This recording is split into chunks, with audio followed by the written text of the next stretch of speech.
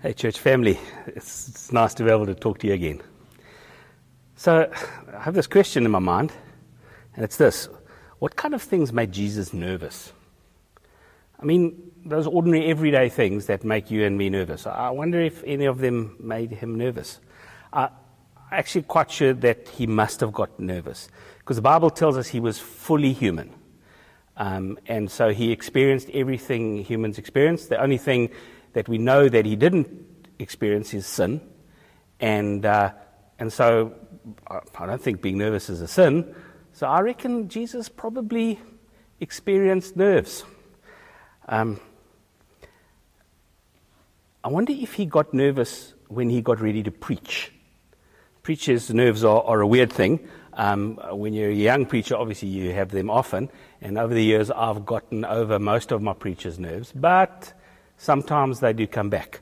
And they're in particular zones. So my family can make me nervous. I don't mean, my family that's around all the time, but like when my mom and dad used to come to church, or when my family that doesn't live around here comes to church, always makes me a bit nervous. New environments can make you nervous as a preacher, like preaching to a camera. Has created a little bit of nervousness, not only in me as a preacher, but I think others as well. One of the things that makes me really nervous is when I know I'm going to preach a big moment. Like in the life of our church, like Transformation Day, or Easter, or Christmas, or one of those things. Or sometimes when I'm preaching for the denomination, those things made me nervous. I wonder if Jesus felt nervous when he came to preach in Nazareth. There's a story about him preaching in the synagogue in Nazareth. And I think he must have been nervous. And I want to tell you why. Number one, he was a new preacher. The story that we read in Luke tells us that this happens just after he came out of the desert, after he'd been tempted by Satan, so right at the beginning of the time when he did public ministry, and he preached in a few little towns in the area, and now he arrives in Nazareth. So I think maybe a little bit of new preacher nerves there. A second thing, and I think this was a big one, is that he was preaching in his hometown. So this was going to be like his mom and his brothers and sisters and the people he went to synagogue with and school with.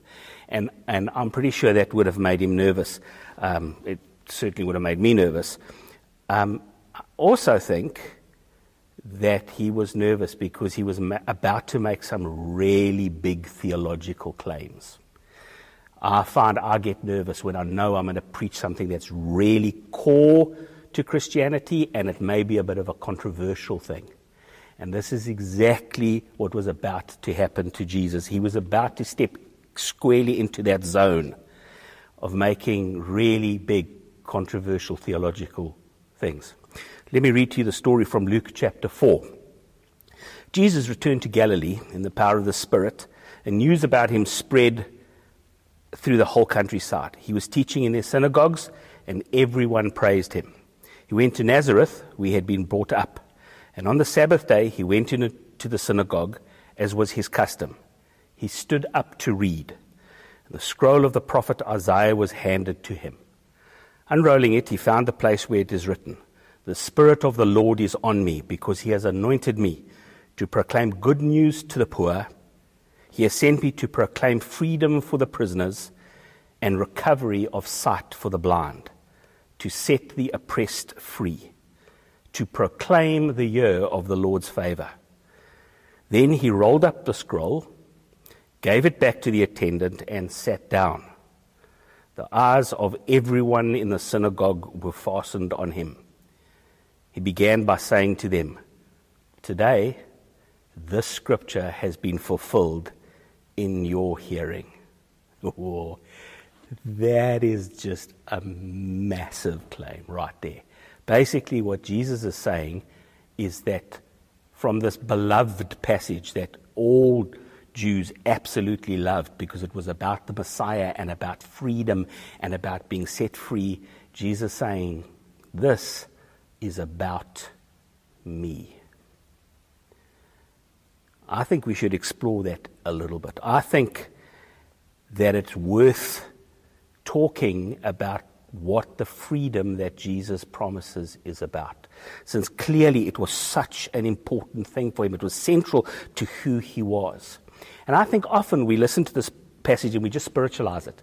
We just turn it into, well, Jesus died on the cross and he sets me free from my sins, and then one day I'll be completely free. Now, I don't think that's what Jesus meant. I think, well, that's only a very tiny part of what he meant. This passage isn't just spiritual, it is very practical. It is not just about being free one day when we die and go to heaven. It's not just about being free from guilt right now for a moment. It's about Jesus coming so that the prisoners can be set free, so that we can live out freedom. And I think we've just been given a unique opportunity to explore the freedom that Christ brings, because we're experiencing limited freedom. We're all locked down. We're all in some kind of prison at the moment. And so I think it would be a really valuable exercise for us as a church to get some lessons about true freedom while we're not experiencing it. And so over the next few weeks, we're going to explore some people in the Bible, some stories of people who learnt about true freedom that God provides even when they were locked down. And so I want to start with probably the first prisoner we are told about in the Bible, and it's a story you really know well. It's the story of Joseph. And of course, you know, the whole dream coat and all of that. And it takes a whole lot of chapters at the end of the book of Genesis. It starts in chapter 37. And as I've read the story, I've realized there were 3 prisons that Joseph was locked into. And the first one was the prison of his family. So if you've been around for a long time, you know the story well. It's the 17-year-old, really spoilt, favorite youngest son of a really prosperous man called Jacob, or Israel. He had 11 brothers. Not only was he spoilt, but he was pretty arrogant as well. And the truth is, his brothers despised him. Let me read to you what it says in Genesis chapter 37, verse 3. Now Israel loved Joseph more than any of his other sons, because he had been born to him in his old age, and he made an ornate robe for him. When his brothers saw that their father loved him more than any of them, they hated him and could not speak a kind word to him. So Joseph was kind of trapped in this family system. He was favorite. Because he was favorite, he was a spoiled brat. He has these dreams about being worshipped by his brothers and his parents, and he tells his brothers about it, and he tells his parents, and that doesn't help at all. Often we are trapped, not by physical things, but by our relationships, by the people around us. Maybe it's our families, maybe it's our work environment. But it's really clear that this kid was trapped and thought things about himself and about others and about God because of where he was caught. But as the story unfolds, we discover that Joseph goes from this trap, and let me be clear, there were lots of good things about his family. There were lots of good things about his family. Even though there was this dysfunction, he was also learning about God. He was also connecting to God, and there was lots of good stuff. But there was this one really big issue. And so this issue leads to his second prison, and this is a much more physical one. He goes from being the favorite son of a wealthy man and pretty much doing what he pleases to being a slave. We have to be careful to romanticize slavery. It's ugly. People get bought and sold, and they get tied up, and they become somebody else's property. And Joseph ends up as a slave because his brothers hate him so much. And so they they sell him, and he becomes property. First of a group of Midianites, and then of a guy called Potiphar, who's a really important person in Egyptian society. But it's bad. It gets worse. Joseph doesn't just go from being a slave. A little while later, he goes from being a slave to being a prisoner. First, a prison of his family, then the prison of slavery, and now finally the prison of actual prison. That famous story of Joseph and Potiphar's wife, where Potiphar's wife tries to seduce Joseph, and he resists it, and she reports him, and Potiphar reacts like this. Genesis 38, verse 19, when his master heard the story his wife told him, saying, "This is how your slave treated me," he burned with anger. Joseph's master took him and put him in prison, the place where the king's prisoners were confined. It just gets worse and worse. But I want to take you back in the story. And I want to take you to 3 key lessons that Joseph is busy learning while he's trapped in these prisons. And I really do believe that these are things that God wants us to use and to be and to live out, so that wherever we are, whatever we're trapped in, we can become and experience more freedom, the true freedom that Christ gives when we're in a relationship with him. And the first lesson is this. At some point, Joseph realizes that God is always with me. He realizes this, that God is always with me. We know from the story that even though his family was dysfunctional, they worshipped God. And so he would have had family rituals and practices. There would have been sacrifices made at home. And possibly he didn't even care much about them. Possibly he disconnected from God. We don't know any of that. But God's presence, God's people, the reality of God would have been around him. Plus, we also know that the dreams that he dreamt, that he bragged about to his brothers and his family, were actually dreams from God. Sometimes we don't believe God is with us, but he is. And we need to practice the presence of God. Sometimes when we feel trapped, we just need to do those things that remind us that God is with us, even if we're not feeling them. Have a devotion, sing worship, join a church family on a Sunday, even if it's on the internet. But we need to practice the presence of God because God is with us.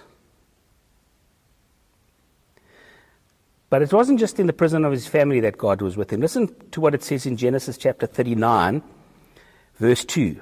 Now Joseph is in the prison of slavery. The Lord was with Joseph so that he prospered, and he lived in the house of his Egyptian master. When his master saw that the Lord was with him, and that the Lord gave him success in everything he did. And so the story is reminding us that God is with Joseph, even in prison. In fact, it later on, not in prison, in slavery. Later on when he's in prison, this is what it says at the end of chapter 39. But while Joseph was there in the prison, the Lord was with him. He showed his kindness and granted him favor in the eyes of the prison warder. Folks, the key to experiencing freedom wherever we are is to know that God is with us. Now here's a second key. I think one of the things that Joseph began to understand is that God's favor and presence doesn't always fix everything. God's favor and presence doesn't always fix everything. He was still a slave. He was still in prison. He unjustly, both times, his brothers gave him away, sold him. He got sent to prison on trumped up charges. He got sent to prison for doing the right thing. And God doesn't take him out of prison. In fact, the Bible says to us that from the time he gets sold as a slave to the time he finally enters Pharaoh's service as a free person is 12 or 13 years. He was 17, 18, and at 30 he starts working for Pharaoh. And so we need to know, just like Joseph did, that even when God doesn't fix the big problems, it doesn't mean he's withdrawn his favor from us. He will be with us. Jesus reminds us very strongly. His disciples were feeling completely trapped because he was leaving and they just didn't know what to do. And Jesus said to them in John 16:33, I have told you these things so that in me you may have peace. In this world you will have trouble, but take heart. I have overcome the world. Folks, God is with us. And God favors us, but it doesn't mean he's going to solve all our problems immediately. Here's the third thing that Joseph lived out or began to understand that gave him real freedom even while he was in prison. And it's this: he served where he was. It's really interesting to see that this spoiled young guy who obviously got everything he wanted pretty much, ends up serving. We read in Genesis 39 verse 4, Joseph found favor in his eyes and became his attendant. Potiphar put him in charge of his household, and he trusted to his care everything he owned. Later on, when Joseph is in prison, it says this: so the warder put Joseph in charge of all those held in the prison, and he was made responsible for all that was done there. The warder paid no attention to anything under Joseph's care because the Lord was with Joseph and gave him success in whatever he did. I mean, that's a remarkable story. What a transformation. Here Joseph is saying, I will just serve. Folks, often we wait until God sets us free, or we wait for that to happen, or the next big thing, instead of just serving God where we are. Here's the favorite part of this story for me. Joseph is changed to become much more Christ-like in prison, in captivity. And we know the story carries on. He interprets dreams for two important people, and those dreams come true, and he's still left in prison for 2 years, and then Pharaoh has dreams, and Joseph gets pulled in, and Joseph interprets the dreams, and Joseph becomes the most important person in the whole of Egypt bar Pharaoh. He's in charge of handing out all the food, of saving the Egyptians, not just saving the Egyptians, but saving the whole world. Can you imagine if that spoiled brat from before had been in charge? Imagine if he'd been given all that power. Imagine how he would have abused it. But he doesn't. Why? Because of the lessons he learnt in lockdown. Because of the freedom he experienced in God. And so the story ends because Joseph experiences freedom. And he's able to give that freedom to other people. So his brothers come, they desperately need food, there's some weird interaction, there's family dynamics work themselves out. End of the day, Joseph shows who he is. His brothers go back, they fetch his dad, the whole family comes together. Happy ending, everybody's saved. Yay! Except it's not quite the end. We read this amazing thing right at the end of Genesis chapter 50. So Joseph's dad dies. Now, his family's been living in Egypt. They've been given their own land. They're prospering. Joseph's still a big guy in Egypt. But then his dad dies. When Joseph's brothers saw that their father was dead, they said, "What if Joseph holds a grudge against us and pays us back for all the wrong things we did to him?" Now they're in prison, eh? They're terrified of this brother. So they sent word to Joseph saying, "Your father left these instructions before he died. This is what you are to say to Joseph. I ask you to forgive your brothers the sins and the wrongs they committed in treating you so badly. Now please forgive the sins of the servants of the God of your father." When their message came to him, Joseph wept. His brothers then came and threw themselves down before him. "We are your slaves," they said. But Joseph said to them, "Don't be afraid. Am I in a place of God? You intended to harm me, but God intended it for good, to accomplish what is now being done and saving of many lives. So then don't be afraid. I will provide for you and your children." And he reassured them and spoke kindly to them. What a great story. What a great change. What a great freedom. A young man, a prisoner, practicing the presence of God in prison, living out some lessons he'd learned, and God shaping him and changing him into a person that not only provides freedom from hunger for millions of people, but provides freedom for his brothers who did such terrible things to him. Why? Because he understood that God was in charge. Whether he was in prison, whether he was free, whether he was the second most important person in Egypt, whatever is going on, the devil or the world may mean it for harm, but God will use it for good. Lord Jesus, help us to live out the freedom that you promise. Help us not to live trapped even when we feel it, even when we don't have freedom. Help us to learn the lessons that we can only learn when we're confined with you, so that you really become the one who sets us free, not just spiritually, but in reality in our everyday lives. Amen.